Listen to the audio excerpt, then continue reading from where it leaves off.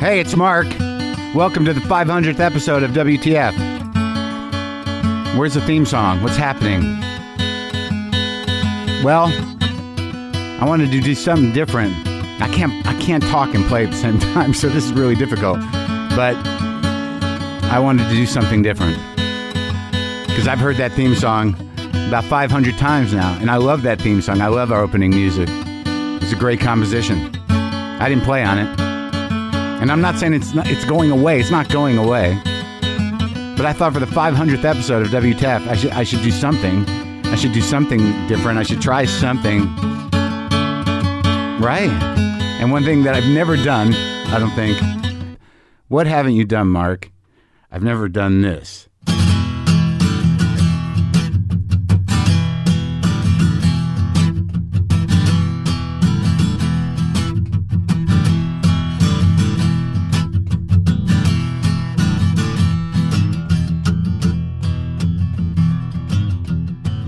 Make it my own a little bit.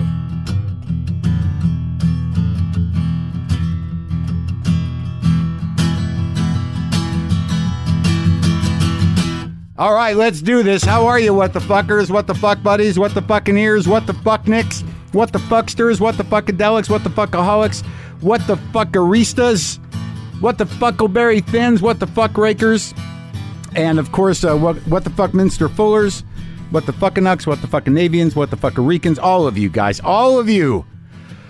Oh my God.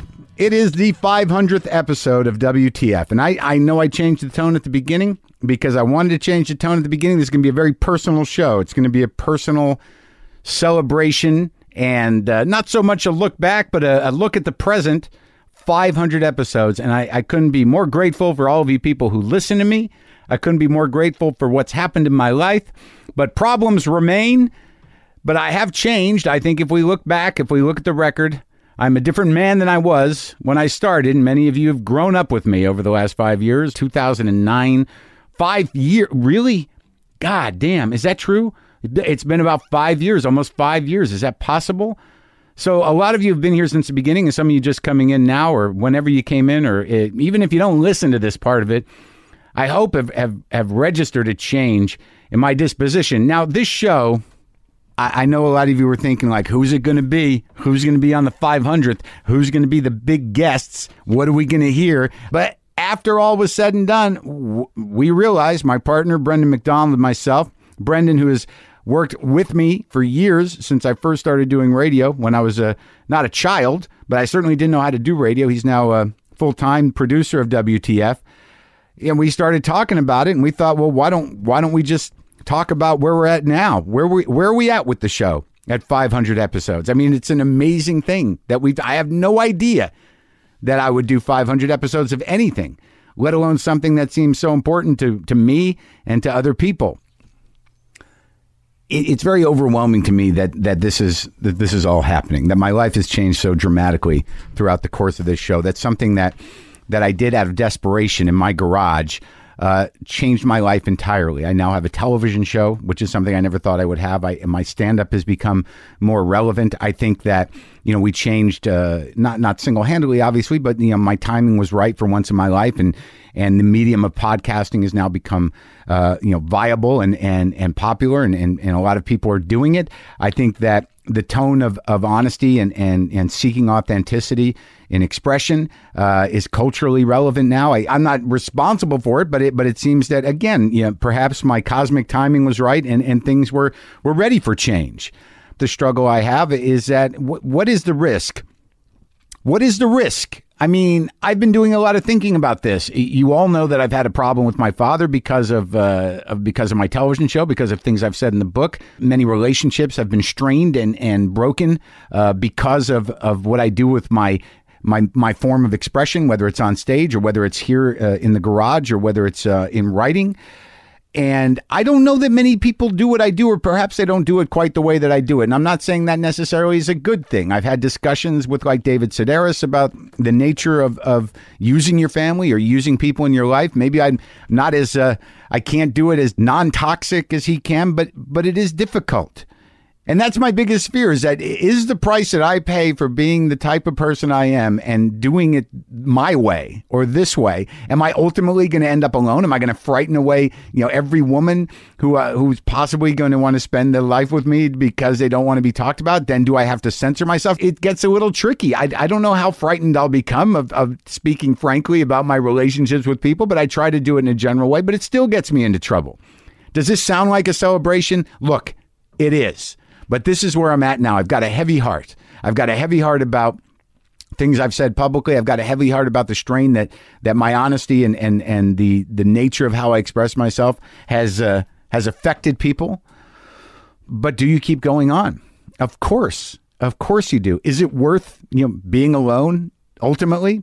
Will I be? I don't know. But the other elements of this 500th show that I want to share with you is that, it's celebrating the idea that you can do something on your own, that you can, evolve as a person, that you can build a business out of nothing. I'm not a businessman. I don't know how Brendan and I put this together. I don't know how ultimately I've grown to be able to make somewhat of a living out of my garage. Many of you know the story of the desperate beginnings of WTF and where I was at. But there was a moment where I realized that not only was the show going to be great, and not only was it going to work, and was the work worth it, but that I wasn't alone in the world. That I think that many of you know that when I started the show, I needed a lot of help.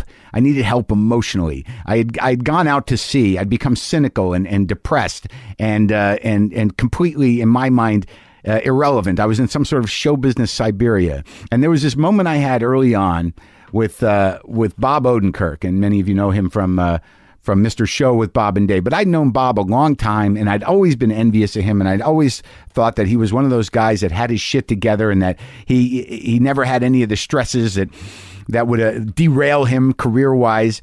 And this was a fairly common thread throughout the early WTFs is my deep resentment and my deep need to sort of humble myself, or to at least get some emotional traction in the world. So I would talk to people I knew, and it was hard with Bob because I do have a great deal of respect for him.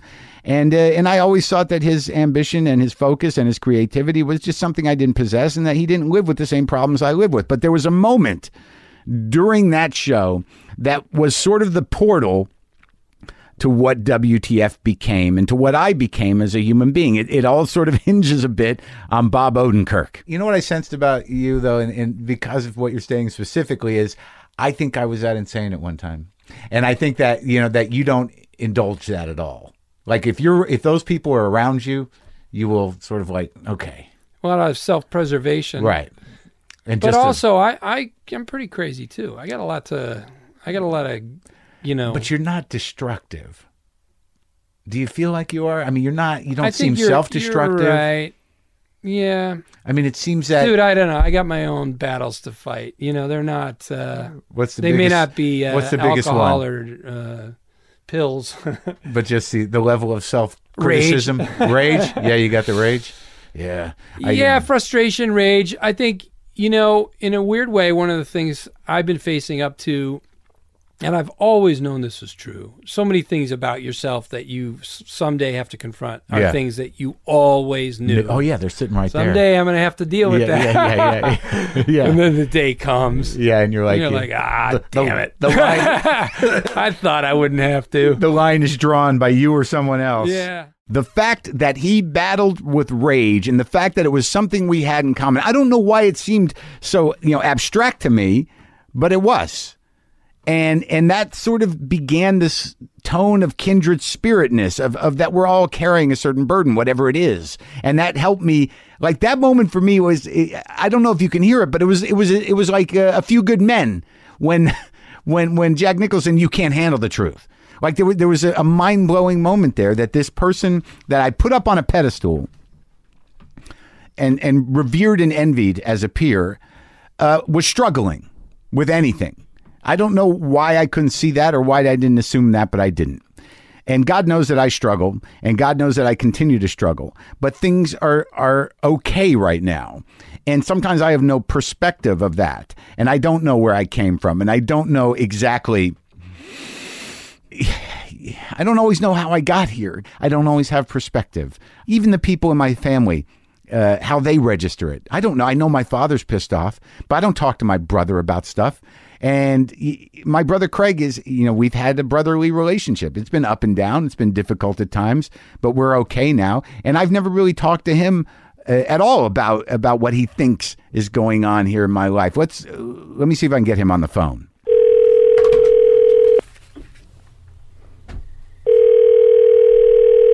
Hello. Hey, buddy, can you hear me? Yep. That's great.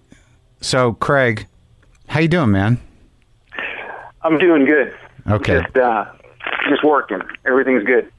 That's good because, that's nice to hear because I don't really have time for your problems right now. I'm glad we're getting that out of the way early. Yeah, I'm happy to hear you're doing well. I guess, my questions are, since obviously no one has known me as long as you have, being my brother, there's a couple questions. Now, were there periods in my life, like I know, we were always close, but there were times where, you were doing your thing and I was doing mine. Were there periods where you thought like, Marc's in trouble. I don't think he's going to pull out of it. With respect to your comedy or just in general? Sure. We can go macro and micro. All right. I never, when we were young, I had the little brother, big brother thing going. So even when you were dodging trouble and dealing with the family, it never occurred to me that it was good or bad. You were just my brother doing your thing. So right. The only time I really worried about you was when you were in L.A. Dealing with the Comedy Store. Right. And I think the reason I worried then was because I'd come out and spend a couple days with you, and they were pretty heavy days, and I felt that my responsibility was to be at your level, and whatever that took, I was going to make that happen. Yeah. And then when I came home after that weekend, it took me about 2 weeks to get my head straight, and it was in that moment where I realized what you were living through, and I had some concerns. Yeah. Well, I mean, so, and obviously we've both been through our struggles with this stuff, but do you, in the last few years, have you noticed a difference in me? Have I evolved or changed? Am I moving in the right direction? Yeah, there's been a tremendous change. When I talk about you, it's amazing to me that and awesome that you have found your niche in the world, and your success is coming from actually having a genuine, a sincere, genuine interest in other people, because that hasn't been your past, as you know.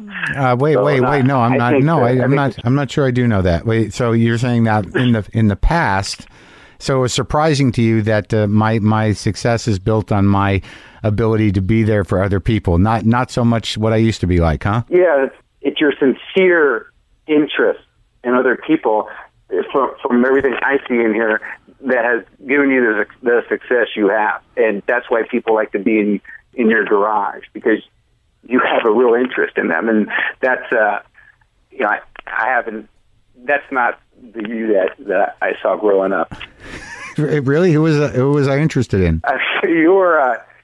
You're interested in you. I think would be the. I'm talking later. From college on. Yeah.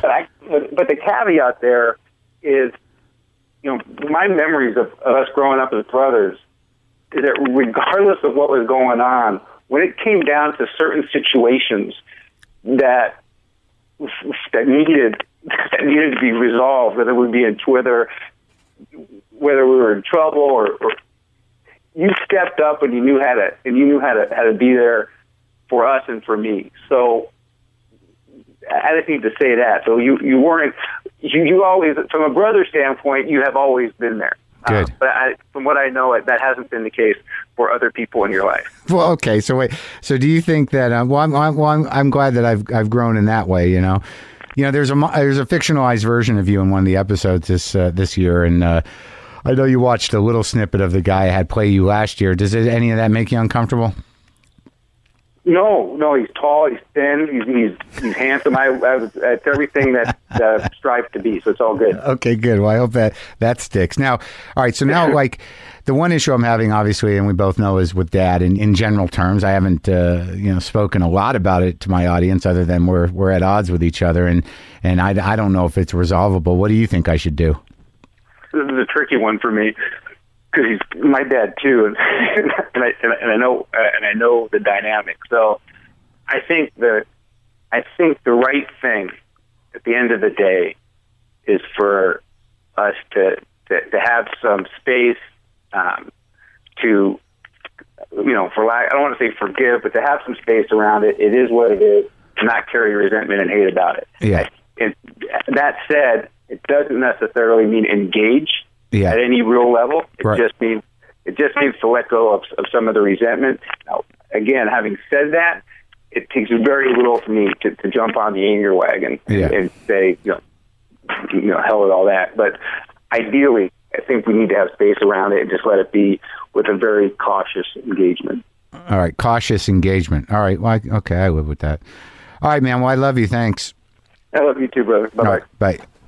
So I guess he does sense a change. There is a change in me. Well, I worry, and I've told you this before, I worry that my relationship with you, my listeners, is more comfortable and more emotionally well-rounded and deeper than relationships I have with people I've known for years, because they have to deal with the full brunt. They have to deal with, some paralyzing insecurities that I have sometimes. They have to deal with, anger. They have to deal with the sort of the dead zones, the erratic behavior. And this is really the centerpiece of my 500th episode. And this is sort of a long time coming. My friend, well, we weren't friends for a long time, but Steve Brill is a guy I went to college with. Okay. And I know some of you, because if you listen to me, you've got to have this type of relationship in your life. I'm a fairly myopic guy emotionally. I'm very intense. I'm very sensitive, and I run pretty deep. But I'm myopic. I'm narrow. That all I really need is one good friend, and they're in for it, because I need a lot. Now, I met Steve in college, and we wrote together. We were best friends. We took trips together. I came out to L.A. Very early on, after college to write and work with Steve. I mean, we have had a friendship since when? Since like 84, 85. But there was about a decade there, and it's been on and off, where I just couldn't stand him. We did things together that you guys don't really know about, and you're going to learn about here, a little bit about my past. But my jealousy and our emotional tension was, profound through all of it. And to get back to somewhat one of the themes of the show is that the character in the projections episode of season 1 of Maron, the Eric Stoltz character, was based on Steve. I'll admit that. It was based on Steve, and it was based on our relationship. He went on to create the Mighty Ducks 1 and 2. He directed Heavyweights. He did a few Adam Sandler movies. He had a fairly huge career in show business, and don't think I didn't resent it, because quite honestly, the first time I did stand-up comedy was with Steve Brill. I was in a comedy team in college, and that's where it all started. And I'm going to talk to Steve now, because he was upset about the Eric Stoltz thing, and quite frankly, he was upset about a lot of things. But this is a part of my life and a relationship in my life that I don't think I've shared with any of you. And there needs to be some work done within it. And I'm going to talk to Steve Brill now, the film director, but also my original comedy partner. What the fuck? What the fuck? What the fuck? What the fuck? What the fuck? What the fuck? What the fuck? I should find those pictures of us. Which one? Well, you have pictures of us. Yep. And I have pictures of us from that cross-country journey we took. Yeah, New Mexico, Right. Raphael Silvercloud. Raphael Silvercloud Lounge. Is that still there? Yeah, I think so. I don't know. They put a casino out there. I don't know. Yeah. All right, so Steve Brill is here, and I'm not sure what we're going to try to do. Me neither. Well, the reason you're here is because you are the first person I did comedy with. We were best friends in college. We did stand-up together. The first time I ever did stand-up, Yeah. it was you and me. Yeah. But how did we become friends? Because you've gone on to direct many movies, write movies, have a very prolific and lucrative career that I resented for decades. It's not that lucrative. You never knew. It wasn't. You resented all the wrong things. I did? Always, yeah. Okay, well, that's Yeah. good. How did we meet, though? Do you remember? In college, I really don't. I try to think about it. We weren't roommates. You were down the hall. You were friends of a friend. I don't remember how, except you were that crazy guy. Yeah. Or cool guy. You were actually Really? pretty cool. You were Come pretty cool on. until I got to know you. Yeah. You were kind of that awesome guy because you also, I think you were a leather jacket guy for a while. Yeah. In the beginning. Black leather jacket. Yeah. I had one of those. Yeah, Yeah. a good one. Yeah, good Yeah. one. Boots, Maybe. black jeans. But then I got very preppy at some point. Yeah, you did get preppy. And I got which is kind of awesome. like hipster-y. I Oh, don't- yeah, you went through all of them. But I just don't remember. Like, I remember. I don't remember first meeting you. It was probably, again, through, like, Brad, your roommate. I knew, and then you were hanging out, and then we clicked on some level, which had to be comedy. Mm-hmm. Had to be that you were a kid who had Albert Brooks albums. Right. And Woody Allen albums, Right. which were a sort of currency for guys Right. like us to talk about. Right.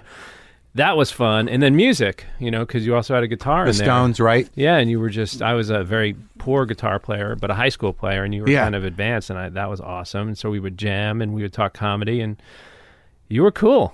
But like, how did we? Like, I do remember Yeah. that we were friends. Yep. So we had that. We were funny, and Yeah. you were very Hollywood to me.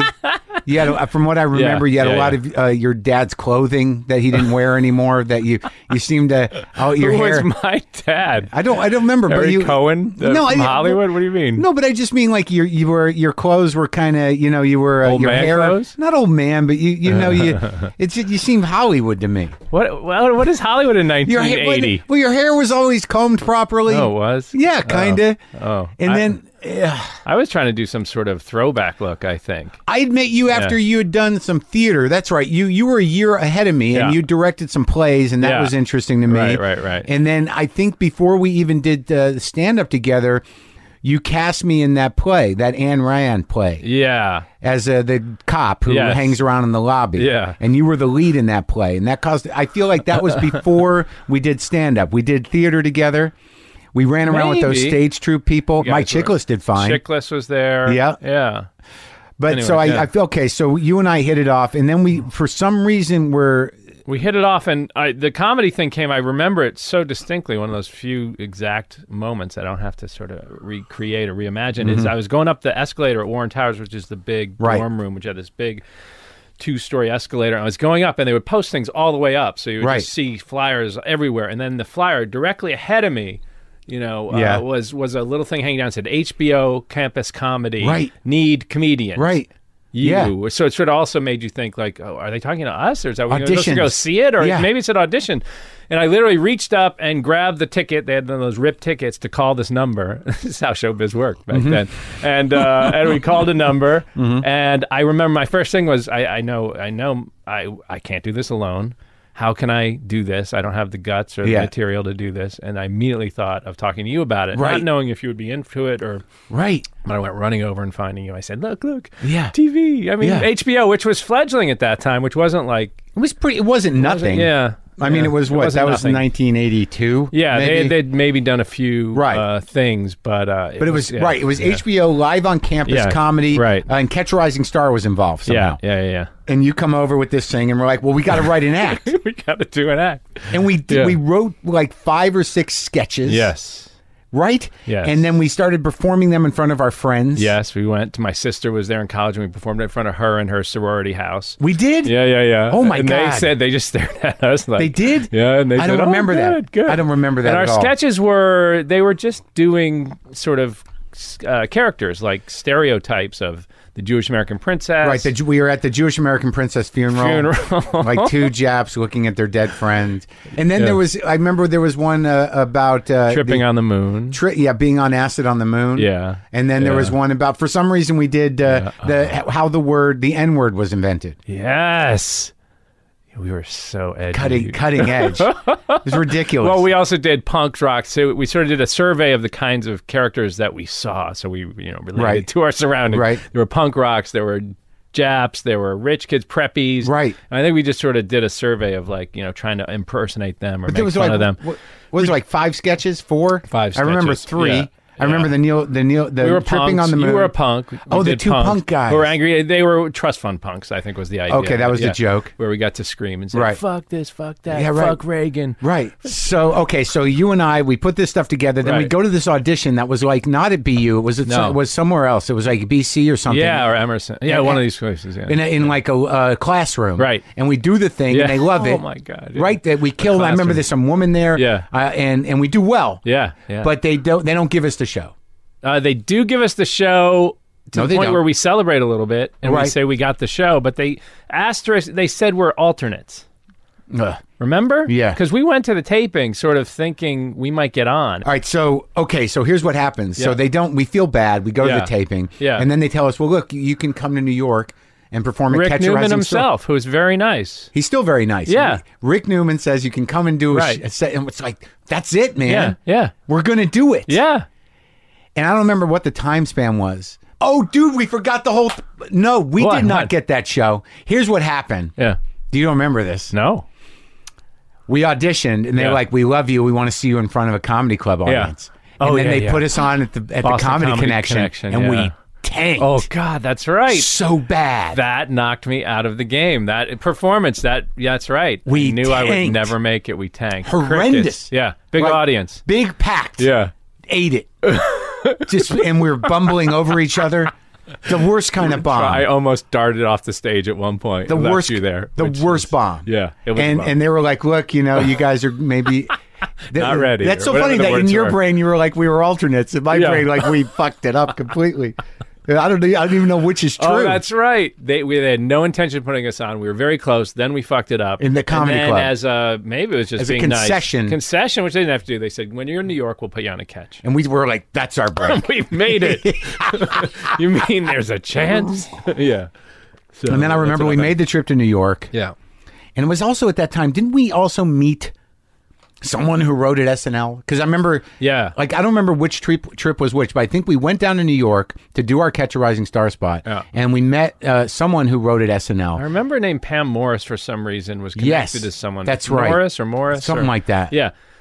And somehow we had access, which is so funny because when you're young, you don't think you're allowed access to any of these people or things. They just exist in this impenetrable bubble and world. And Right. we got a little access. We're like, oh, this person is a cousin of someone. Right. We can get our stuff Right. in through them. And, this was a dream, though. Right. Yeah. So we go to New York, and I don't remember like at all. Maybe it's 2 different Yeah. trips, but we go to Catch a Rising Star. Yeah. They put us on late. Yeah. And we do the fuck Reagan bit. Yeah. And what was it? James was it? No, but the story was, and this was a big deal to us, and Yeah. it was a proper night too. I don't think they were like it wasn't a Wasn't a packed or deadbeat- anything. Well, it wasn't not packed Right. because it was packed enough. There was a crowd, and we were about to go on. This is 100% true. We were just about to go on. We had our act down. Yeah. I guess we were super nervous, and. It wasn't for a good story I would say Secret Service, but it wasn't. It was the owner of the Right, club or right. the manager came over and goes, "You got to know, this is James Brady's first night out. He's coming in. They're going to roll him in a second."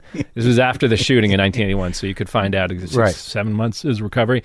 He wants to laugh tonight. He's out. Yeah. You're going to happen to be performing for him. So the Secret Service asked if there's any material that you want to reconsider or anything like that. And literally our first stupid piece was me getting on stage being blah, blah, and some guy in the audience heckling me, which was you, Right. going, "Fuck you." And I'd be like, "Oh, we have an angry young man out there." "No, fuck angry young man." And Yeah. then it all wound up with him going, "Reagan," and us both go, "Fuck Reagan." Yeah, yeah.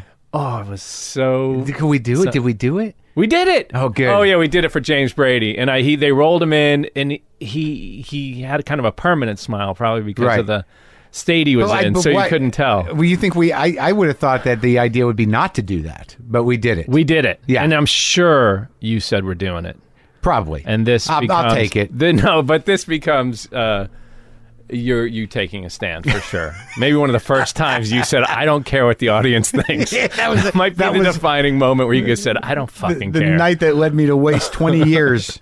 Could have been. All right, so then, but here's what I remember. I remember we go to my grandma Goldie's house, Yeah. and they're not home. Right. I don't know where they were, Right. but we were staying there, and we wrote SNL sketches. Yep. We sat there yep, and we the wrote a summer. package. Yep. And you were like, "This is it." Yeah. And then we sent them in. Nothing. We pursued it. But see, I forgot this whole part of my life that, like, as I get older, I think that you always knew that show business was a business, and it was a business that people get in, and there was different levels to it. I mean, you grew up out here. I didn't. Kind of did. No, I didn't. Well, you had your uncle. My mom moved here when I was 17. We grew up in Florida, remember? Oh, yeah. A real story. I know it doesn't fit the narrative you want to tell, but I was... Because I was by the like time I knew you, you had an uncle who was a plastic surgeon. Yes, I did. I had the craziest uncle in the world who's still around and lives out here. But that was just... My mom moved out here to work for him, and I was 17. And then I would spend that first summer out here, and that's where I got exposed. But I feel like to you were LA. locked in. You I knew was the whole... Mr. Hollywood. I was. You were? I was, but it was only that summer. I didn't grow up here. I took my Okay. mom's car. My uncle was a...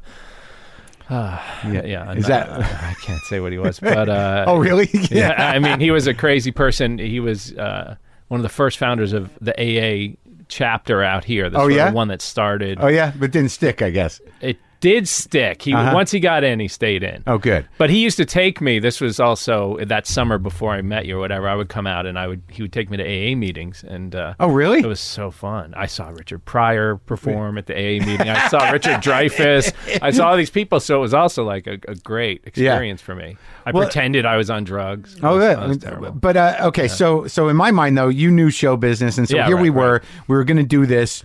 Submitted this package, and I don't know if I was prepared for anything. You and I had done theater together, whatever, and then you leave. Yeah, we didn't get the gig on SNL, obviously, and then you graduate, and then I decide to pursue solo stand up, and I do a summer of it. The summer that you left, I think that you came back and we still had another year of hanging out and fighting and arguing over women and fucking having falling outs. I think we tried to do a Stitches show or something. We did. Together. I think we tried to. Oh, you did solo stand up. No, we both did solo, and we watched each other at Stitches. That's right. It was horrible. So you're doing solo stand up. I'm doing solo stand up, and then after a summer that I couldn't hack it, and then you went away, and then I did the rest of the year, and then I came, and then my first instinct was to move to Hollywood. Yeah.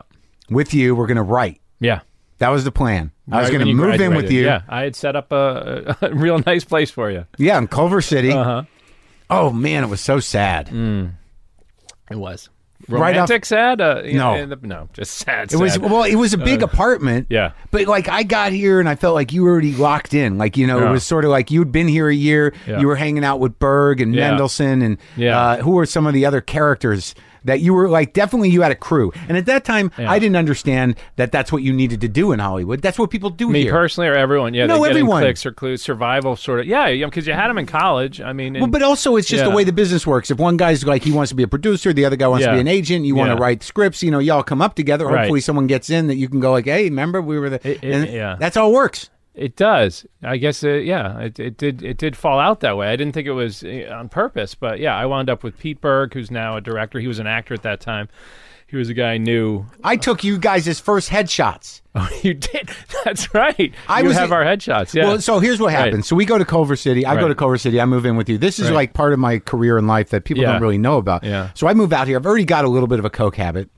And, you're running around with your pals. I'm trying to re-engage because I'm a very demanding friend. I don't like you having other friends. I don't know why they don't like me. I'm going to cause trouble. Like right away, I was a problem. I was drinking and we'd go out together and I didn't know how to hang out with a group of people, right? Correct. I'm so ready to take responsibility too, but you keep going. No, but like there was, like in retrospect, I know that to be true. Yeah. Like, I would go, ugh. I just didn't know how to have fun. And I started to realize like I'm sort of a chore on this guy. But we wrote. You remember? I would get up and I would like drink. Yeah. Oh yeah. I would pour these drinks that I didn't even want. And we'd sit in that fucking room in that apartment and we wrote a screenplay that I think had already been written or something. No. You had a great idea. And I guess when I got out there, I had a commercial mindset, even though I wanted to be a playwright.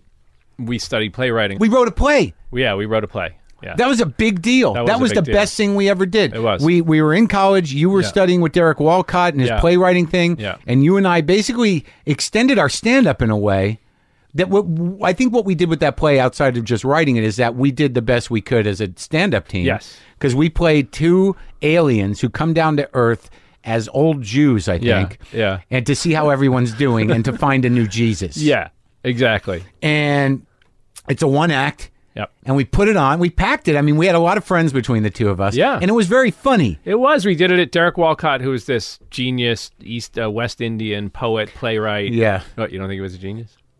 He's a good poet. Well, No, someone thought he was great. I mean, it was fairly amazing. He was just very intimidating. He was very intimidating. And if you didn't have tits, it was difficult to get his attention. I know. Well, we got him from Harvard because he was one of the first sort of sexual discrimination lawsuits. BU used to get all these people, like great people, as castaways. But we dug in with him, and he had enough clout to set up a theater. And then I was a little pretentious playwriting student. I didn't really think. You're a little pretentious in general. Okay. And then, but the funny thing about Derek is he loved, I thought we were going to be studying, his thing, his expressionistic theater, stuff from the 60s. Right. He was a guy who was like, oh man, I love that Alf. And you were like, what? He goes, Alf is such a well-written show. And you're like, oh, okay. How about this Leroy Jones? He's like, oh man, do you know anyone who works on Hill Street Blues? He used to tell me, and I was like, that. It was so weird, these great artists.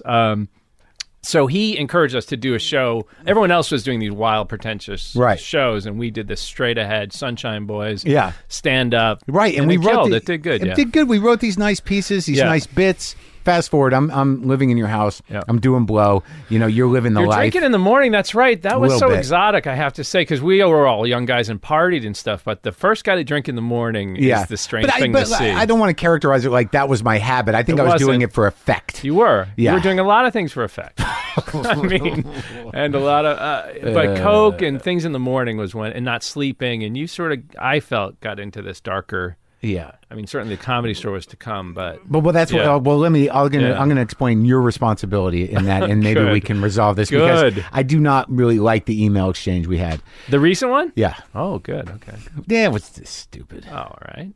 All right. So we write that script. The idea was a guy takes the bad brown acid at Woodstock. Right? Your idea, by the way, a great commercial idea, and it's not like you were an anti-commercial guy, but all your ideas, I remember you begrudgingly come and go, this is pretty good, I think, because I was still trying to crack the code of commercial as I have my entire career. I think I had started thinking about the Mighty Ducks by then, and you said, this idea, this guy takes brown acid And he goes out, he goes into a coma, and he wakes up in the 80s, I guess it would have been. And it was a Rip Van Winkle story. Yeah, it's great. And he goes back to retrack his friends. So we wrote every day, and we did the whole sort of, but I think Cheech and Chong made us. They did later. Yeah. As I knew with a great idea like that, someone would do. Right. The 60s version, this was 1980, it was 20 years past the moment. It was kind of the perfect time to do it. So we did all this fun, like we wrote this whole scene of them in the 60s. Yeah, the long, strange trip. Yeah. Yeah, and we wrote it. We took time, and we went and met with agents. Yep. But by the time, my recollection is, by the time we were meeting with agents and actually got some attention, I was like, "Fuck you, fuck this. I can't fucking live with you. I can't talk to you." Yeah. Right? Yeah. Sorry. I don't know why. I do. Why? Because I was not, I don't know that I understood that show business was a business. I don't think I understood myself. I think I was incredibly jealous of your ability to have relationships with like Pete and with like the business in general. I was raw material, man. Right. And I didn't know how to get an apartment. I remember like after we had the falling out, basically what happened, and I don't know what the timing was, is that Pete needed a place to live. And you and Pete were buddies. And Pete is this big, gregarious, like, bullying fucking dude who I got along with. Yeah. But all of a sudden you're like, Pete's moving in. Oh, yeah, you got to sleep on the couch if you want to stay. So Pete moves into where we wrote. And now I'm the guy on the couch. And you guys would come home with chicks and wake me up. Oh, like I remember like one time you guys were out partying and all of a sudden Pete and you and two girls walk in and you put on, NWA and I'm like in my underwear and a blanket and you're like, what's up, man? And then Pete's like, show me some guitar. It was like a fucking the monkey on the couch. Just a nightmare. Yeah. Well, the headshots, it was sort of funny because Pete was just wanting to be an actor and his big idea at that time was to do a documentary about Prince. I remember that. That's right. Yeah. Yeah. But so I took his headshot, which he said he used for years. I don't think I he used mine, You too. did? I still have it, yeah. We just went outside and took pictures. Yeah. All right, so then there's a car going in my ear in the headshot, too, because it's literally out in the street. Then I go back, I had that weird thing happen where just by coincidence, I was doing PA work because you told me I could do that. Yeah. And I got into some circuit with that. And I got a job as a PA on a Comedy Store thing, and Mitzi remembered me, and that's when, she was like, yeah, you can be a doorman. It was because it was just coincidence. Right. So then within weeks of moving into that girl's place, I'm hanging out at the Comedy Store, I'm doing coke, I'm drinking her liquor, I ended up trying to make out with her one night, and then they had an intervention. Her boyfriend and all her friends came to that house down the hall from you guys to throw me out. That's right. Yeah. Yes. So then now, I got Dark no place to turns, live. yeah. And then that's when I end up at the Comedy Store. That's right. I forgot about that little moment there. And that where was you like were the end in of the us. building and out of the building. Yeah. That was the end of it. Right. And then I went into the fucking dark hole, into the Kennison land. And I don't know what the fuck happened with our relationship, but I have to assume I was pretty fucking mad at you for whatever. And you were probably pretty mad at me because we could have gotten an agent. We could have been screenwriters. Oh, for sure. For sure. At that moment. Yeah. Yeah. The Pete thing was, he was a big personality. I don't know. That's funny. The male sort of hierarchy, how it can shift around and stuff. And the one thing I like to say I hate more than anything is bullying. I mean, a lot of my movies are really just anti-bullying movies. Yeah. But you were bullied a little, I think, which makes me sick to say. I mean, not in a physical way, but just in that jockey fucking, clicky way. Maron, fucking Maron. Yeah. Man. Well, I felt that. Look at him, and I am conscious of that. I don't want to take too much responsibility. I want to shift as much as reasonable, but I will take some because that does not make me feel good. And I do and did apologize for that aspect of my personality. Yes, you did. Yeah. And you wrote me a letter, and we fleshed all this stuff out. But I think that the weirder thing about the dynamic was that now I was in this fucking dark castle. Yeah. I was doing a lot of coke. You and I were on the outs. Yeah. And I don't remember what really happened. I know that I went back to Boston for years, and I don't remember seeing you much. I remember coming out at some point, and you just bought that half-finished house in Beverly Hills, which I still live in. Did you finish it? Yeah, it's finished. Okay. Yeah. And you Many had a lives pool. have moved through it. Yeah. And I one of the first times we hung out again, I remember it was out by the pool, and you were telling me about this movie you were writing for Dennis Leary and Emilio Estevez. Yeah. And I was like, "Where's my part?" You were a bit of an oddity at that point. A little bit. I was scared of you at that point because you had exhibited enough of the your face is so funny right now.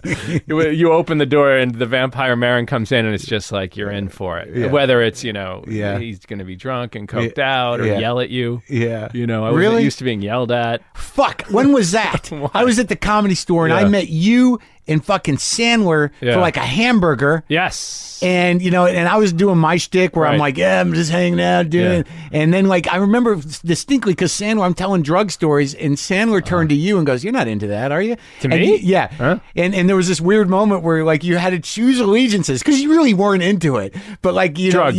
Yeah. We all smoke pot. Yeah. Right. But, but I was out of my mind. Yeah. And you're like, yeah, not really. And I realized that's it. Well, that must be the beginning of that relationship.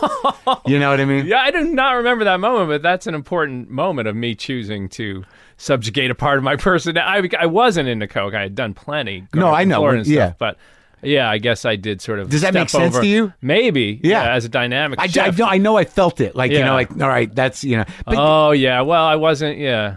Again, that lasted a while. My allegiance to another dude, which led to another cult-like sect of guys working together, excluding you. Yeah. Yeah. And but I don't know how I would have fit into that. Again, I will always say, I always try, just like the Mighty Ducks 2. Mighty Ducks 1 was that I had to handle myself, but once I had power in Mighty Ducks 2, to my credit, I don't know why, I did want you in it. I wanted you to get a SAG card or something. You did. And you got me a SAG card. Yeah, and but it wasn't easy. What do you mean it wasn't easy? I don't know. It's so funny. That was that was your first movie. It was my first. I was sweating. And you were your first directing. And what's that guy's name? Joe. Who was the producer? Jordan Kerner. Yeah. And I'm sweating. I'm in my trailer going, don't sweat through your valet outfit. Well, tell him the role. The role was simple. Angry valet. Angry valet. The Ducks, who are these misfit kids in Beverly Hills, are their fish out of water. They run into an angry actor, or screenwriter, whatever, which is great. Right. Who's the valet guy who pretty much says, this fucking town. But, you know, and whatever. Right, yeah, it was, you can't. You got to know somebody to get in anywhere in this town, right? Because you're like, You're all right, right. just the ducks are going to show you. But like, it was simple scene. I'd never been on a movie Right. before, but a lot of plates had to be, a lot of balls had to be set Yeah. in motion. Yeah. Like there was a Maserati driving out of the garage, right on Rodeo Drive. right yeah. on Rodeo Drive. Yeah. You know, people were moving. The ducks had got to It be was moving. a movie, as you know. And I remember now, the yeah. first 2 takes, I just fucked them up. fucked 'em up. And then you eventually came up to me. It's like, you just you gotta. It's not that big a part. You had been up all night. Is that I true? remember, and this is the thing. Is of, that like, true? Yes. Well, that's the thing with me too, and it's another fault is that I wasn't living in L.A. though. I must have come out for it. Yeah, I mean, you must have come out. Yeah. But I was always a little afraid that you were going to embarrass me, which is not, which is another sad thing to. But that's been be from the around a dear friend. beginning. Yes, but you've always fulfilled that fear in me. You've always come through. yeah. But the fact that I should be embarrassed is a weird thing. But on a movie set, you were my guy. I Yeah. wasn't setting you up to Right. fail. It was easy. Yeah, I was should've- trying to set you up to succeed. But then I could tell the night before you didn't sleep. You were staying at my house. I remember you were drinking Jack Daniels. Is Yeah, that possible? probably, Because yeah. I remember the square bottles. Yeah. And you fell asleep in the trailer. Movies take a while, and it was hot. It was Yeah. a Sunday, and you were watching religious television all night. I remember that. That's so odd how you remember those details. You were watching preachers, and you were on some preacher rant. Yeah. About the just impossible fraud of, Yeah. of organized Okay. religion. Yeah. And yeah, I was just like, I hope this doesn't. I don't need him to use any of this for this role. I need him to say his line and do it. And he don't access anything. Just say the line and get your SAG card. Yeah. Just do it, Mark. Blows to first takes. I get the tap on the shoulder from the producer, looking Yeah. at me like, we're not going to spend a lot of time on this. And I'm like, no, let's give it another shot. And the kids, the ducks, one of them was like Keenan Thompson, by the way. Do you know that? Remember that? Yeah. And they're looking at you. Yeah. And going, this guy is overdoing it a little, because when you did do the role, you were like, man, you did. You came up to me and you said, "Look, you're scaring the ducks." You were. That's the famous line. You're scaring ducks. You channeled Dennis Hopper or Yeah, I something did. for a one-line role. I did. And you brought way too much heat Yeah. to a Disney movie. And I got cut out. You did get cut out. So what happens? You go on to direct the Mighty Ducks 2, which you wrote and directed, and then No, I didn't direct. You know, you just wrote the first one. Produced, and then you get that into led to the Heavyweights. Sandler camp. Yeah, no, you it was did Judd. Heavyweight. I didn't work with Sandler. I'd known him before, and Judd was the guy that I hooked up with first, who hadn't done anything really. It was a friend of Sandler. I knew him through him, and I went to him just like we were doing. Judd was sort of living in a similar place in the Valley, Right. And I thought he was super talented, and I had this idea for a fat camp for school, and Yeah. he really liked that idea, and he wrote it with me. And then Sandler movie, I was writing for Sandler or with Sandler, sort of as a guy. Sandler hadn't even really hadn't worked with him, but I was doing Big Daddy rewrites, and then he had this idea for Little Nicky that he was writing, and he brought That's me where in. I remember. I was like, "That's our play." So some part really? Part of me thought like those are our Yes. ideas. Really? A little. Really? A little. Wow. Does that make sense? Completely now, in the most insane, sad way that you would have thought that, because, as you know, ideas overlap like crazy. But Of yeah, course. that's right. There was part of me that thought like, but it was his thing. I didn't bring that to the party. I Right. rewrote his entire fucking run on that, or we worked together. So the foundation had nothing to do with our play. But I can understand, because it had that sort of humor of a guy coming to New York and Right. being exposed to all these different people. So you did Little Nicky, and did you write Mr. Deeds? Yeah, I wrote and directed Mr. Deeds. That was a big after one. that. Little Nicky didn't do Little that Nicky great. was a disaster. It was, changed the stock offering for Time Warner. It was a disaster. I mean, God bless Adam Sandler, as many people will say. He brought me into that process. I was writing it with him, and then one day he'd been interviewing all these directors, and I'd been in the room too, which was really He could have interesting. thrown you under the bus. Oh my, of course. I mean, so the way I got hired on that, I was writing it with him, and I was writing, this demons, 5,000 demons going to Central Park, and then he'd bring in John Landis or someone to meet, and Sandler's kind of like, John Landis? I go, oh fuck, yeah. He goes, you want to be in the meeting? Part of me's like, that's not cool to have like some schlub in the meeting while you're supposed to be meeting him. Right. But I was like, I want to meet John Landis, and so he'd do the interview so we'd see all these big directors, and I'd just be sitting in the corner going, I hope he hires John Landis or Joe Dante or one of these guys. And Sandler, for whatever reason, would vibe on him and be, yeah. And then he turned back to me, and we'd start writing again the story. And then for some reason, he just turned to me and goes, why don't you direct it? Yeah. And I was writing 5,000 demons, and then I go, 500 demons. I go, 5 demons go from the... And I go, okay, because I was so out of my element with an $80 million movie with the hottest actor in Hollywood who I hadn't missed yet. Yeah. Wedding Singer, Big Daddy. And then this was an $80 million movie, no comedy cost. This was like Ishtar level fucking movie. Yeah. And me, who, was writing it, and I just said yes. I tend to say yes to things, which is sort of an attitude which you take, which usually works out. Right. And it was a disaster, unmitigated disaster. Sunk New Line, sunk Warner Brothers, sunk me. You did that? I like to take half credit. I'll give Sandler half credit. No, I'll take the credit for the bomb. And, when things are going well, I'll take credit. But, it sucked. I was dead. Yeah. No one would hire me except Adam Sandler. That's why we love Adam Sandler. And who knew, who said, and then the next movie was Mr. Deeds, and he took his director from Little Nicky and goes, I want Brill to direct Mr. Deeds, and I want to give him a huge raise. And that's how, it only speaks to how big Adam was as a star and as a good guy, and they hired me. And that one did well. That one did one of his best, and then I was back. But I was not, given full credit, nor should I have been for that. I was a guy who, could be plugged in, could be useful, could be... God, that makes me like Adam. Yeah. Oh, how could you not like Adam? Well, no, my thing with Adam Sandler was that... It wasn't that I didn't like him. It was, for me, it was all about it just seemed like the comedy was easier for other people, and that things were easier for other people. That I didn't really love his comedy. You saw his comedy though, stand up? Yeah. You did? Yeah. Yeah. But it was just too cute. He was too confident. It was just confident. It was just jealousy. Yeah. And I'd run into him on the street one time, and he complimented me, and then someone came up to him and wanted his autograph, and he sort of iced me, and I took everything. Everything became very big. Yeah. But this is where I think you and I really go south, is that I was angry and doing comedy, and I did a bit, and I did it on Conan and as well. But it was really not a dig on Sandler in my mind. Right. It was a dig on the cultural phenomenon of Sandler. So in my mind, I could, I separated the two. Right. Why shouldn't he be able to? So I do this joke, and it makes reference to Adam Sandler What was fans. the joke?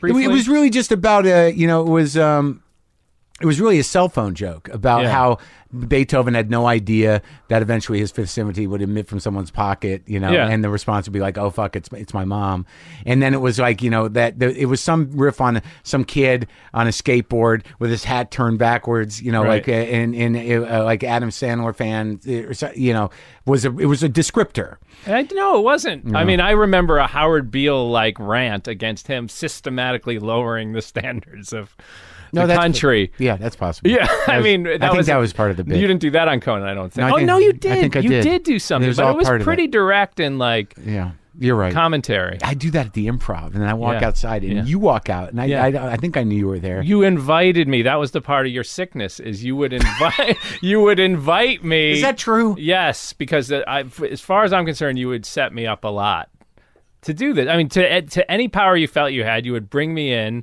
and look at what I'm doing, and then insult me. Well, there was directly, and then say, "How could you be insulted?" Which you knew I would be insulted. Well, I think in my mind it was like, I did the real thing. Oh, that's true too. I did stand up. You couldn't take it. That's true. You couldn't hack it. I could not. You pussy. That burned me for sure. Did it? Yeah. How could it?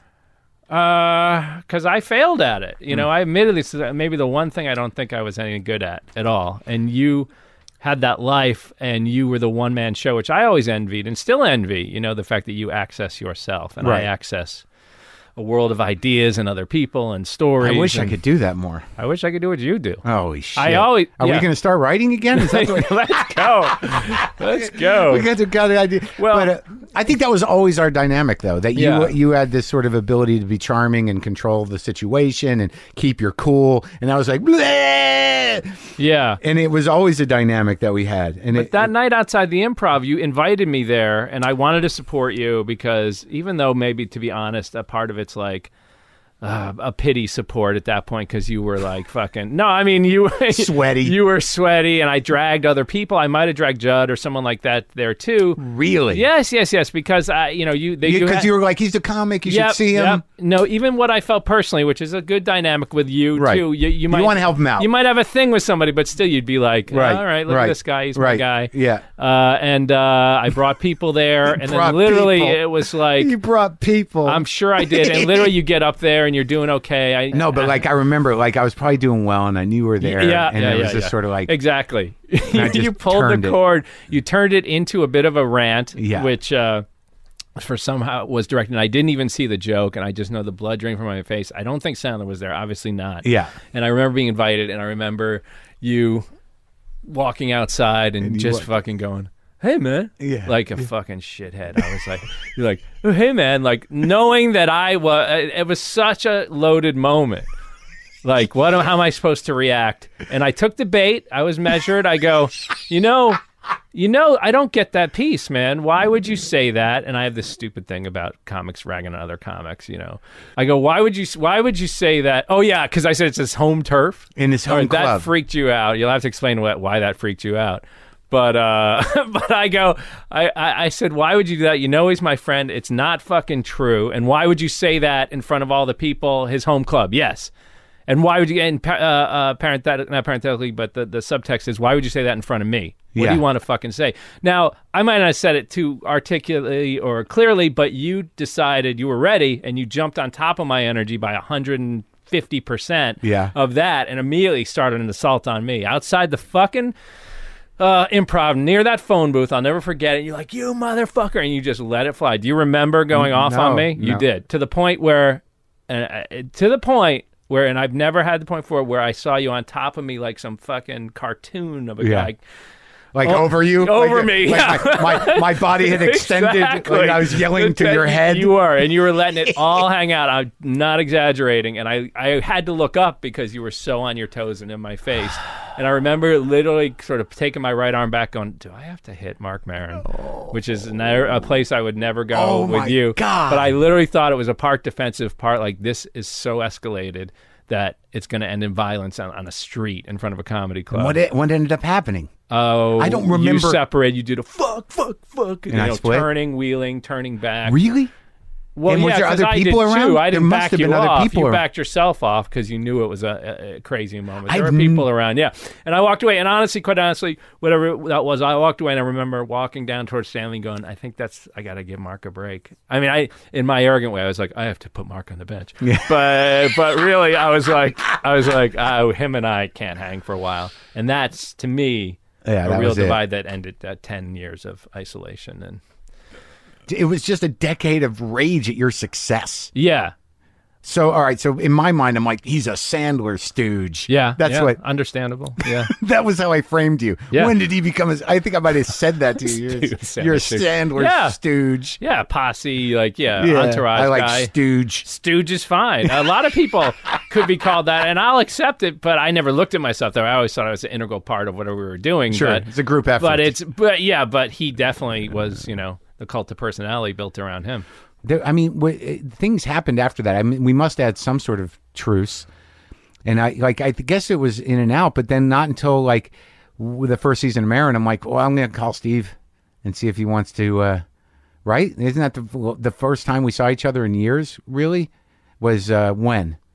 When did you come over? I emailed you. Yeah. On the podcast. Yeah. Started and just got out in the public, like the New York Times article. Right. And I hadn't talked to you in years, and I saw that, and I read that, and then I listened to a few, and I was like, wow. I mean, it's such an interesting experience knowing you back then. Hit the pause button, come back, and then there's an engaged, intelligent, compassionate Marc Maron, or not compassionate, whatever. You were so... You can say compassionate. Yeah, well, listening, the listening aspect, and that part of you... You don't want to give me compassionate.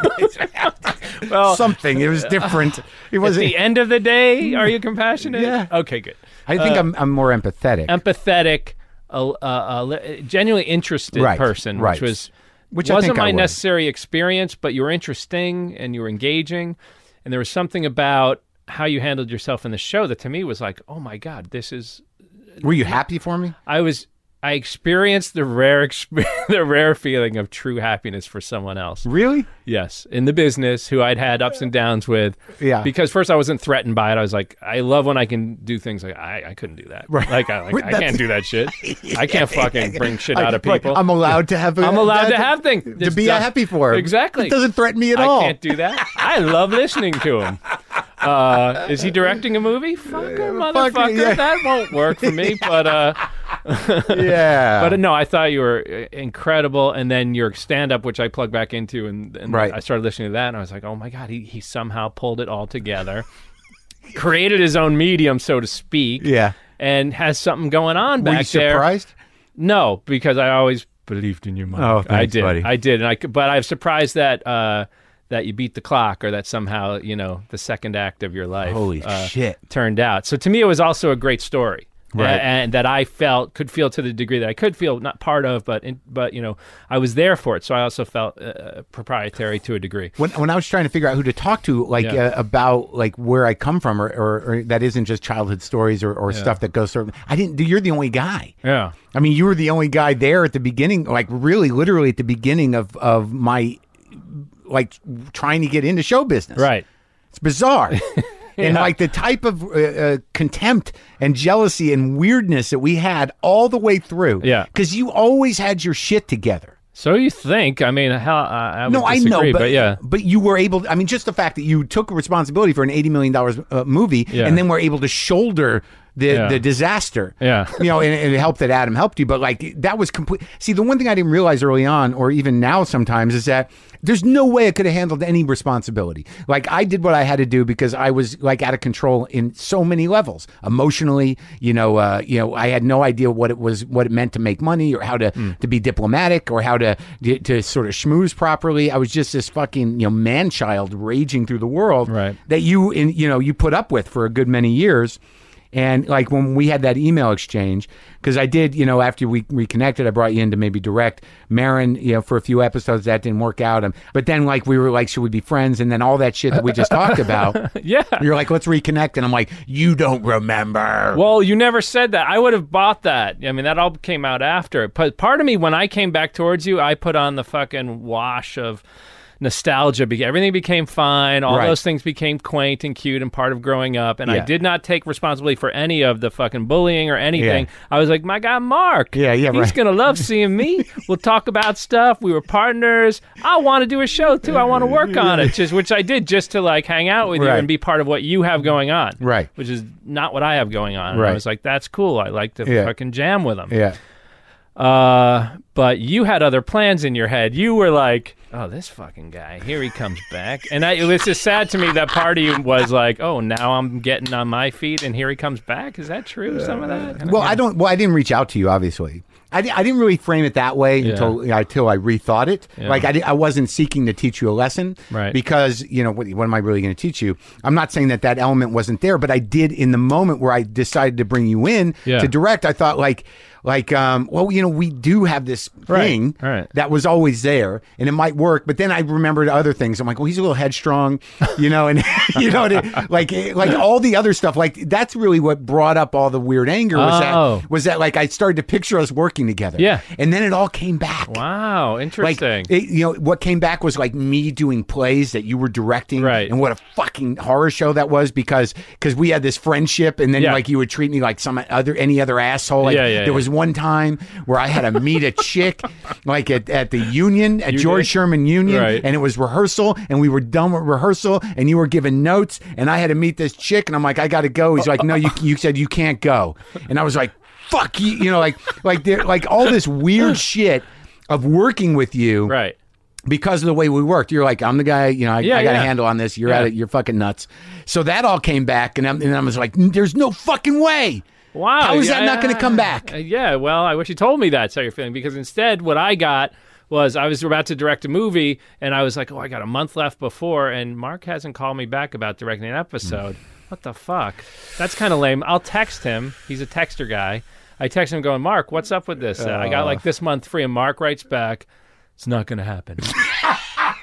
To which I go, welcome to Hollywood. Man. I literally looked at that thing and go, well, you learned the language.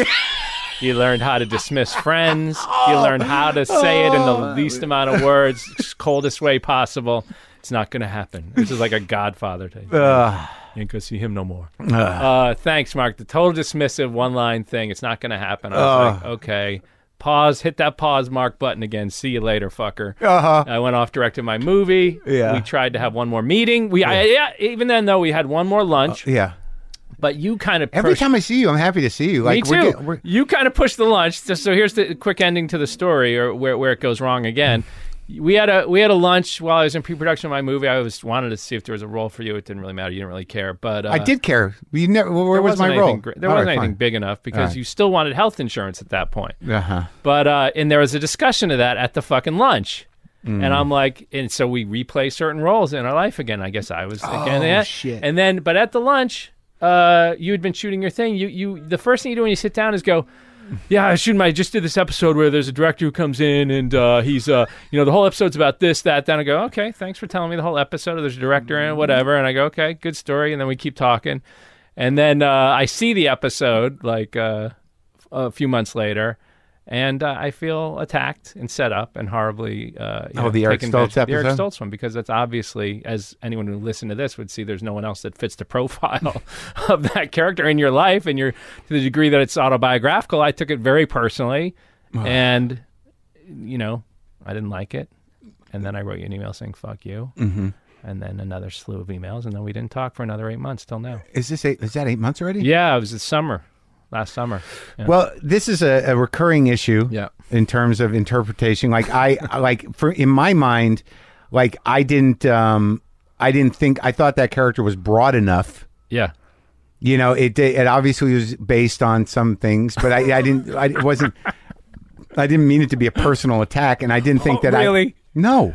I didn't. Let me just say the worst part was, sorry, this is personal, but when I first saw you, when I came back the first time I saw you after 10 years, you were on your porch. I came up, and no part of me was like, oh, there's Mark. Give me a hug. I go to give you a hug, and you literally stick out your hand and push me away with your hand. I did? Yes. This is in your show, okay? That's what Stoltz does to you the minute you walk into the restaurant. Oh, yeah. He goes for a hug, and you're like, oh, handshake, whatever. Did I remember that? No. I don't remember taking that part of it. You did. Okay. That is what, in my thin skin, that's what offended me the most. Well, the weird thing is, like, doing the type of work that I do, which is too close to the bone, that I'm obviously running this problem. My father and I aren't talking. Yes. I don't know how my mother's going to handle this. Right. I've had girlfriend, and wife issues with this kind of stuff, and it has made me rethink a lot of that. But for some reason with that, with the character based on you, I didn't, there were certain things that I thought were handled well, and I didn't think that I looked like the winner in that situation, really. And I thought that it was exaggerated enough. Yeah. But okay. But there was a contempt for that character, which the author of the piece had, which ultimately I feel, which is fine. And you got to do what you do. I mean, I understand. But I also knew that, when you wrote me that email and you said that it hurt your feelings, I'm like, no one's going to know. But you. That's true. I didn't care. I didn't care. But I felt like the boy at Christmas because I'd become a Marc fan again. I was sitting there rooting for you, watching the show, going, good episode. And then my face frowning when you say, like, well, that guy hack, that fucking guy. And now, however much you may, I'm thin-skinned, I was like, I felt bad. And you said I embarrassed you in front of your family, and you were, well, my family didn't watch it. I made that up. You did. Yeah. I wanted to say, imagine I had my wife and family around. You didn't say imagine. There's Mark. You said it happened. No, it was me on the couch alone, and then my wife came in and goes, "What's wrong?" And I go, "Ugh, Mark just attacked me," and I wouldn't let her see it. So no, it wasn't my family watching it live. So that was for effect. So you fictionalized something to hurt me back. Yeah, I did. But the thing that you said was that because of the way that ended was that like I invite the Stoltz character onto my podcast. He fantasizes that it gives him credibility with the and you were like, if you think. You were like, and that was like completely, I didn't think that, but like you were like, if you think that I'm gonna. The point about that was, who the fuck does he think he is? You did a line in the show where Stoltz said something, and you said to him, "You just want some of my cred, or you'll be on my thing. You just want some of my cred." You had said that to that character, and then later he was on the show, and it turned out to be his fantasy. That was his fantasy, is that he would be able to do my podcast. Right? Why? Because he wanted to be part of this cool thing. And I've said things like, I wanted to be part of this cool thing, but You fucking asshole. But I deserve to be because this is the right context Yes. of me being part of your history. As a working performer, Yeah. I said to you, by the way, cocksucker, you fucking said, what? Oh, now I'm mad. Because Yeah. that first time I contacted you, Mm-hmm. you said, let's have lunch. Why don't you come on? We'll get on the mics. Mm-hmm. And I said, I don't know if I'm that interesting because you'd already had these cool guests with, everyone knew comedy-wise. Yeah. And I was like, I don't think I'm there yet for your audience. Right. And you said, oh, no, I think you are, but whatever. And I feel that way. I'm like, I've done movies. People kind of know my movies. Yeah. Whatever. Some like them, some don't. But I didn't think I was like the great material unless it was related to you, which is why yesterday you said, I want to do something related to you. And I go, perfect. It makes perfect sense. But then fucking in the middle of that last go-round last year, I said, I heard you do a great fucking podcast with someone. And I felt like I felt very connected to you. And I wrote back, I go, I think I want to do your show. And you said, it's not going to happen. I did not. No, you said another word like timing's not right, bro, or something. Come on. Oh, you did. That I could show you. And I was like, oh, I put myself out there and he shut me down. I guess I was mad. Yeah. Shit. I know. Well, the where fuck? are we now? Well, We're good. Are we? I don't know. I mean, I would like to hang out. We have I have a wife and a family. What are you doing now? I got no wife or you no have a family. girlfriend? Not anymore. Oh, you don't I have a got girlfriend? nothing. I can't get this right. No. Well, It's all right. so it's almost So over. What's going on? Yeah, I know. Final quarter. Doesn't matter. You can run the clock down with this thing. Okay. So how do we repair this? This is it. I don't know. We'll see. No, it's just good Can to you talk let it about. go? Yeah, I can let it go. I mean, I'm a little thin-skinned about that. So am stuff. I. Yeah. I know you're thin-skinned, and I guess I have to own that I overdid it. I mean, Okay. I overdid the thing, but the character was not you. No. I mean that character was He's definitely slick and and just very detached Hollywood. and, It's and not there's no you. party that thought I was very Hollywood. But- You saw whatever. It was an exaggeration. Whatever. It's amazing to me like how you're able to do it. And for the most part, fuck everyone. And I'm sorry. I think what you do is great. And what Judd does great when he writes about his life, and when the best stuff you do is when you're right on that edge. Well, look, and if I'm collateral once in a while, I can handle it. But I think it's the way to go. I apologize. So- I sincerely. That's okay, but I don't want to seem like a censor or a prude, So go for it if you have to. No, but it's like if I fucking had a show right now, I'd go for you. you would I would, because you're fascinating, interesting, and a disaster. no, not so much. Not anymore. Your story's getting a little too happy. Yeah. Oh, really? Yeah. Well, I mean, it's like you've risen. Well, all right. Well, so we're gonna be all right then. Yeah, I think so. Thank you for talking to me. Thank you.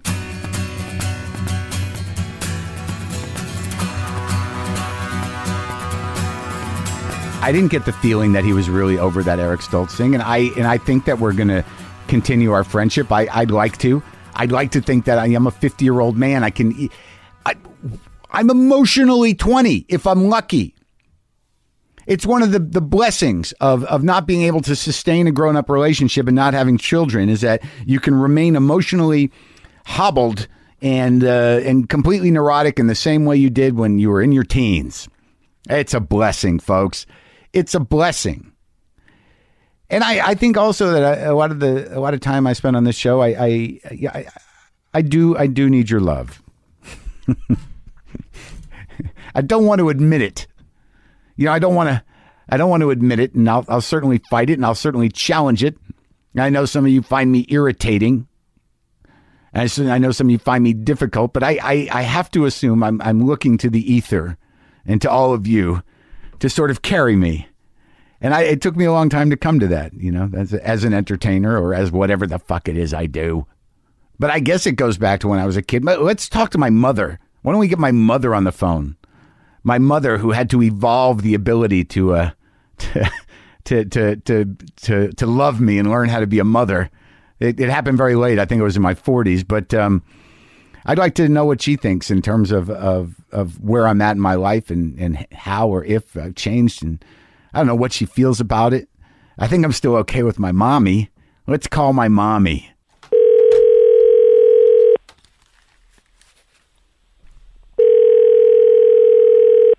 Hello. Hi, Mom. It's Mark. Can you hear me? not as good as I heard you before. Oh, yeah? Hold on. Let me see if I can fix it. You sound very far away right now. All right. How about now? Yeah, I can make it out. Basically, Mom, Mark. I guess what I want to talk to you about is, were you worried that I wasn't going to make it? Most of the time, I always knew you'd make it. Yeah? Yeah, there were times when you were not all, you were boozing and that stuff that I got scared. Like scared that I was going to die or that I was just going to throw my life away? Throw your life away. Uh-huh. And, has my success changed you at all about things? Me? Yeah. Well, certainly. How? I'm just a proud mother. I walk around and they say, oh, there's Mark's mother. Do they? Yeah. Are you kidding? And it's just a good feeling to know that you've got what you finally worked so hard for. And you listen to the podcast regularly, right? Regularly. And that's how you know what's going on with my life. It's about the size of it, and I read your newsletter. Yeah. Well, I'm glad. And then I send it to my friends who I think will want to read it too. Like who? My friend Shelley, and there's another 2 people in the development who are very into you. I send it to them and to my nieces. So you're actually able to be proud of me now. Mark, it was not that I was always proud of you. Uh-huh. I was very sad a lot of times that I was just afraid you weren't going to get what you deserved. Well, I guess that comes with when you choose a career in show business, I guess you just never know. But I mean, I have to assume that all those years where I was miserable and I was trying very hard to do something that, I know there were periods there where you must have thought like, well, he's not quite there yet. Like whatever he's trying to do, it's not quite right yet. Like when he'd watch me do stand up and he'd be like, nah, that's a little... Yeah, sometimes when I saw you do stand up. But once you started on Air America, yeah, I used to run with you every morning. And from then on, it was like I knew that things were going to start happening. Even when you were on that program with your friend Steve, what was his name? Sam Cedar. Sam, yeah. I just knew that eventually you were going to catch on. Well, you thought that, because you thought radio was a good medium for me? Yes. And now, I know you haven't seen too much of the new season, but all right. When I talk about you, or when I talk about Dad or our family, or now that I have Sally Kellerman playing you on the show, I mean, does that make you uncomfortable?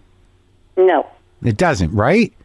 I'll tell you what makes me uncomfortable when it's a sexual episode. And there's stuff that I don't have to know about. Oh, you mean about me? Yes. Oh, okay. So you don't like to see your son making out with women? Or that depends on the episode. I mean, there were a few in the first season. That I found embarrassing. For me? Yes. Yeah, of course for you. Not for you. Well, I was embarrassed because it works both ways. It's uncomfortable. Now it was uncomfortable. But you don't mind Sally Kellerman playing you, right? No, I like it. And I know you saw a little bit of the family episode. You haven't seen all of it yet, but you seem to have some issue with that. What was the issue with that? It wasn't as crazy as the family as he really is. Oh, I'm sorry. I should have made it. It was dull. It didn't show how dysfunctional we really were. Oh, I'm trying to protect some people. I mean, Dad's not talking to me, and I don't I'm talking a bit on this episode about the risks we take if we talk about our lives and our families involved, and I think it might have permanently strained my relationship with him. What do you think I should do about that? I think you should do what you're doing. You're trying to make amends. Yeah? Do you think? Yeah. So you think I should maybe get in contact with him and see if I can make it right? Yep. Just for my own sake? Yep. Yeah. Yeah, definitely not for his, for yours. No, if he dies tomorrow, I don't know how you'll feel. Okay. I mean, I'm not telling you to get down on your knees, but just to make an effort to see if you can just, if he can let the whole thing go. Yeah. I don't know if he can ever do that. Yeah, I mean, I guess it's not, whether he can do that or not is not really my issue. No. I guess I just have to apologize for causing him undue stress. I guess that would be the way to go. But do you think he was overreacting? I think the man is a little crazy, yes. Okay. I think that's just him. I mean, he just twists everything around. Of course he was overreacting. Okay.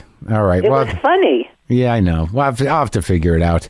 But, all right. But so you're happy then. You're relaxed and I'm finally doing okay.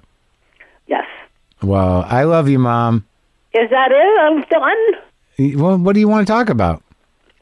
I don't know. I just want you to know that I do love you. Okay.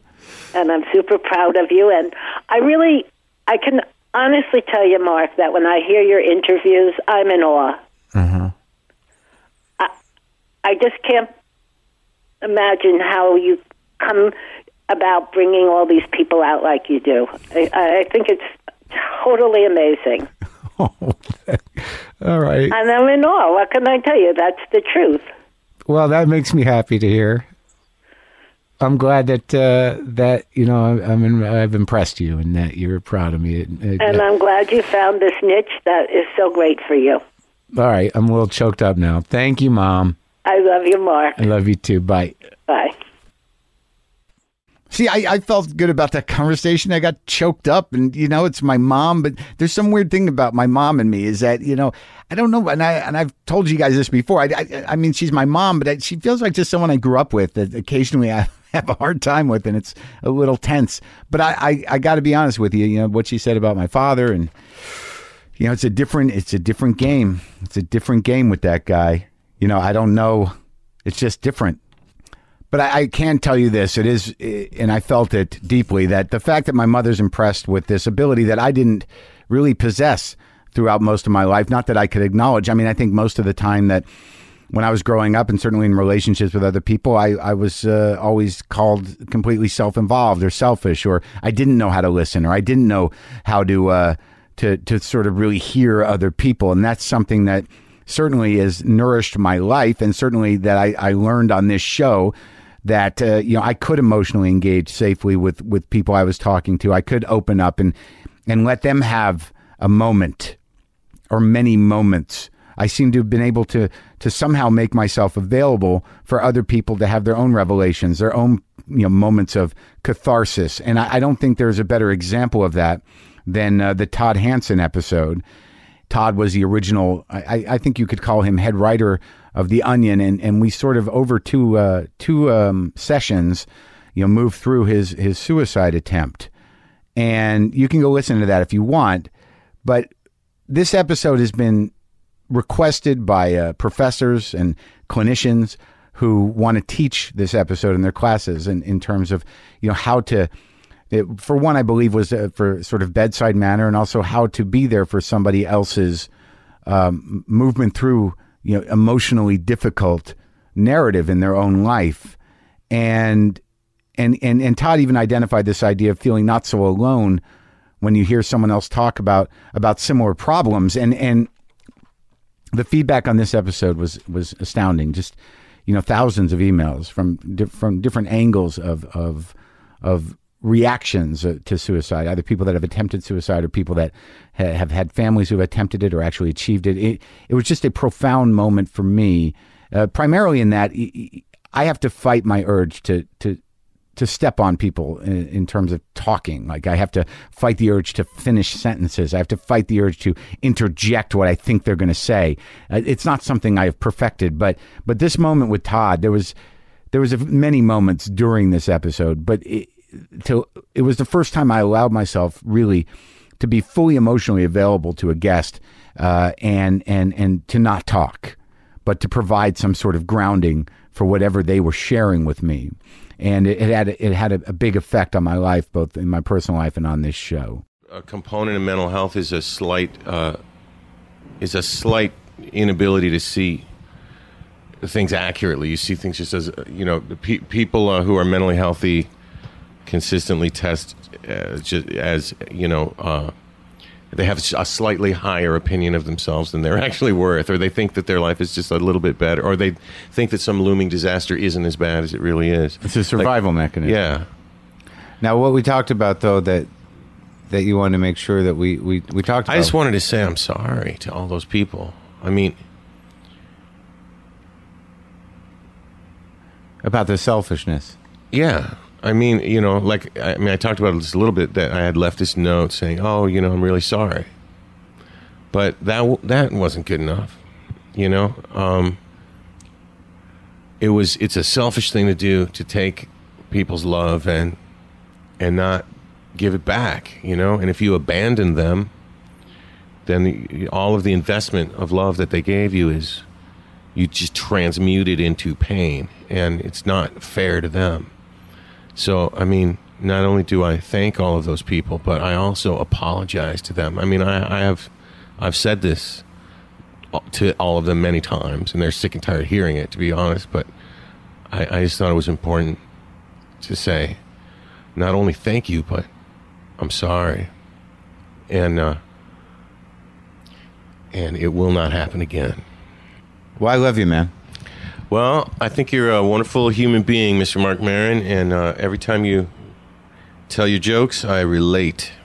Well, now, so thank you. I mean, many people have said to me, oh, I'm depressed, and I love reading about, reading The Onion, because it's so much darker than anything else, and it's willing to be honest about the real nature of things, and maybe if that helps people, I don't know. You doing that same thing has helped me. Well, I appreciate hearing that, man. All right. As far as I know, the last I heard, Todd was doing well. Not unlike with many of us, the struggle continues, but I think he's doing better. And it's always good to hear. I should probably call him. I should probably deal with my father, too. I know a lot of you, I've gotten feedback from you about this problem I'm having with my father, and I understand that he's upset, but a lot of you, again, the dynamic of father-son relationships, parent-children relationships, it is what it is, and you guys know some, but it becomes very difficult. I know there's part of me that thinks like, well, he's old, and you don't know, you understand that he's got his problems, and you should be able to just to suck it up and deal with it. But I really dumped a load of shit on him that he believes he didn't deserve. And I guess if I frame it like that, that's probably true. He probably didn't deserve that. But my story was my story, and my story with him was a defining element of my life, and he responded the way he responded. I don't know that I owe him an apology for that, but I certainly didn't want to cause him grief or any more hardship than he already had, but it did that. So I guess I can apologize for I don't know how to handle it, because I don't want to open up a can of worms, and I did get very angry at him, and I did dump about 50 years of my sadness and anger at him onto him. And I guess there's an argument to be made. Maybe you should do that with a third party. Maybe you don't do that with a 75-year-old man or however old he is. I don't know. Maybe that vitality is exactly what I got from my father. Maybe that vitality, maybe that weird strain of spite is exactly why he persists in the world and keeps moving forward.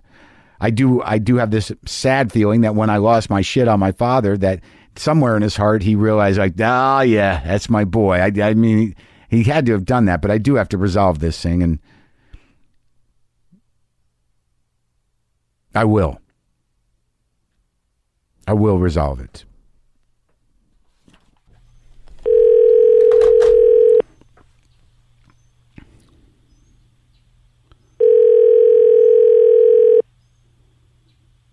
Hello. Hey, Dad.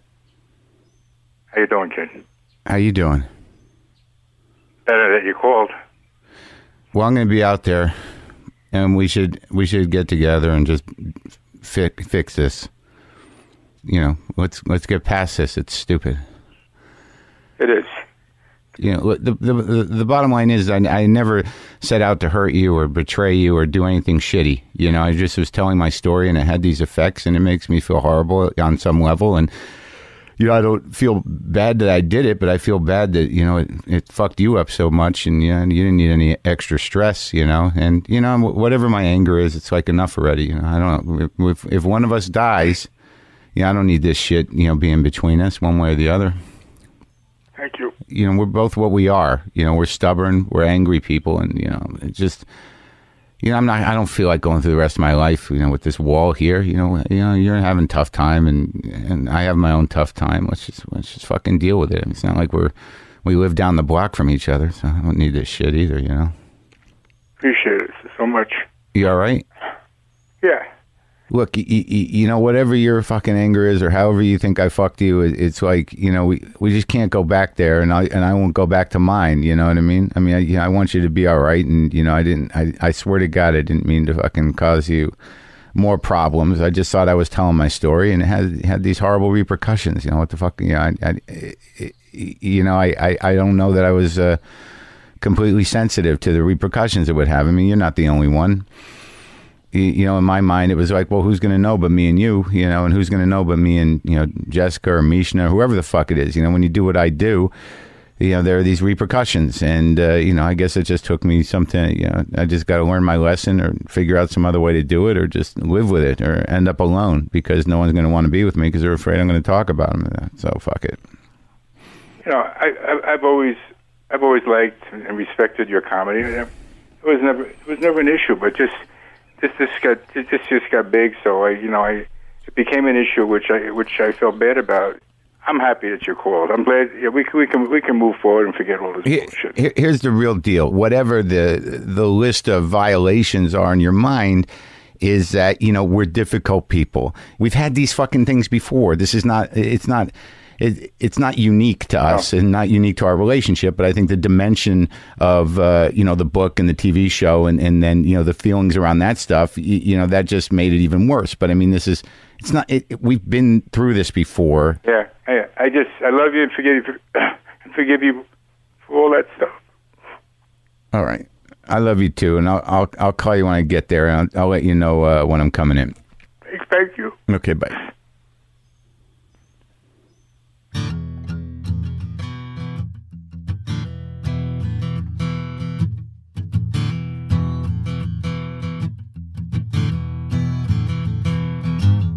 And finally, to some degree, the one thing I am not good at is realizing that I've done anything. That I just keep moving. I keep moving.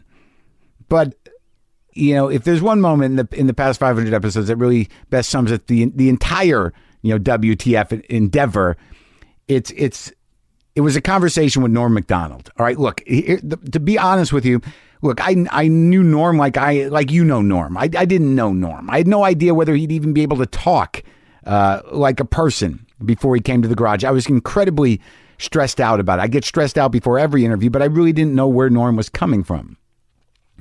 And we almost immediately ended up having this very warm and very revealing and very connected conversation. And he felt this need to congratulate me for creating this thing, for having something I could call my own. And it's just that I had no choice. I had no choices left other than to do something. No one was going to help me. No one was going to step up and parent me through some amazing career in entertainment. And, I was alone. I was depressed. I was broke. And I started talking here. But, when he sort of hit me in the head with it.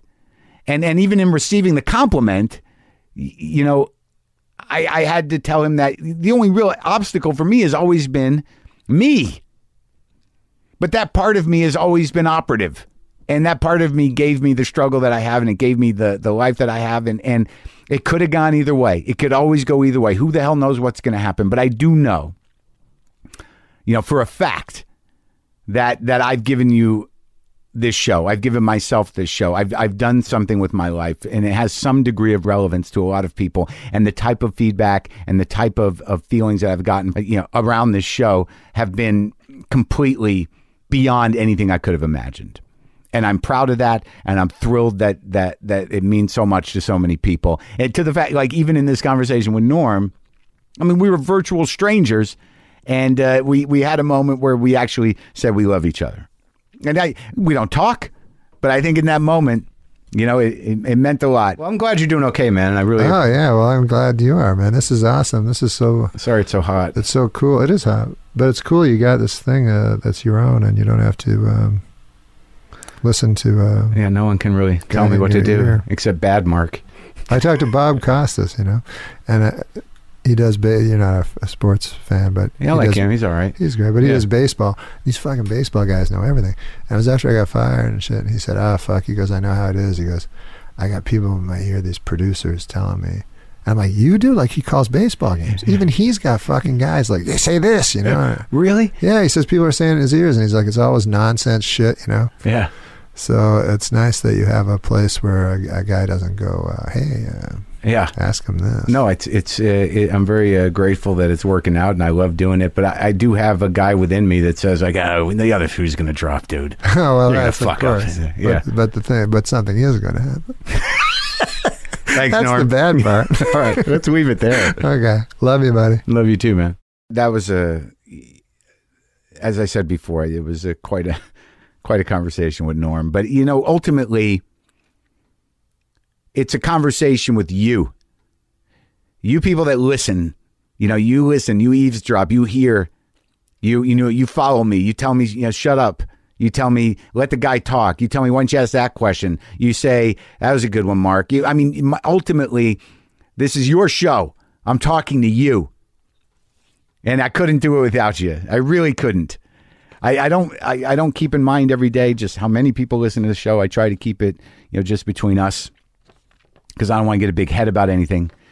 All I know is that twice a week, I put this show up for you, and I interview people a lot. I talk to a lot of people, and the idea of not putting up a show, it's frightening to me. And the idea of not having conversations in this garage is frightening to me. If I go for a week or two without talking to somebody in here, I get squirrely. I don't know what my purpose is. I don't know what to do. And that's the urgency that drives me, is that I have no idea what to do with myself if I'm not doing this. And I'm going to keep trying to, you know, evolve, become a better person, or whatever the fuck it is. I'll keep sharing as much of it with you as I can without hurting other people or getting myself into trouble, legally or otherwise. So thank you. Thank you. Thank you. Thank you. Thank you for listening.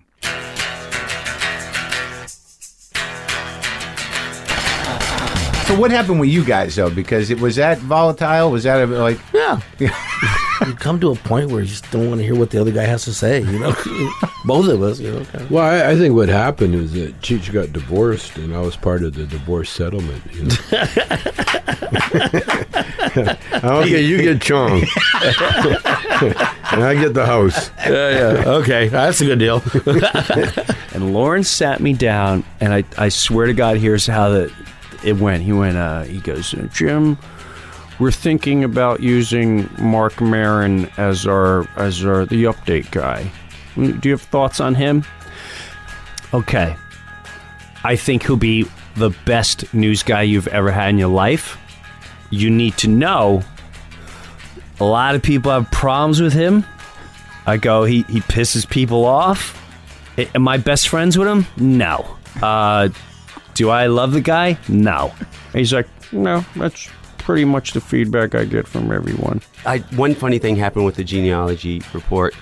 He said, well, you know, your family is, you know, from the rural mountain community. And in those communities, no one ever leaves the community and no one ever comes into the community. And just like you did, I started laughing. You knew where he was going. I knew where he was going. And I was almost in tears laughing. He goes, so it's not uncommon for there to be inbreeding inside of those communities.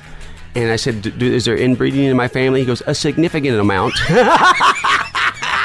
It's just fun opportunities to do weird stuff. You like to do that. To keep people scratching their heads. Right. I mean, there's people like you who get it and appreciate it, but a lot of people are like, why? Why? What? Explain it again? A movie in Spanish? Do you speak Spanish? No? Okay. And it's all in Spanish, though? Yeah, subtitled in English. Okay. And it's a comedy? Yes. Oh, yeah, good. That's fun. So a man shows up at the door, and I let him in. You know, they're both looking at me, and I realize, holy shit, this is Kevin McDonald. I don't know who this Kevin McDonald is. I don't know what he does. I've never seen him before in my fucking life.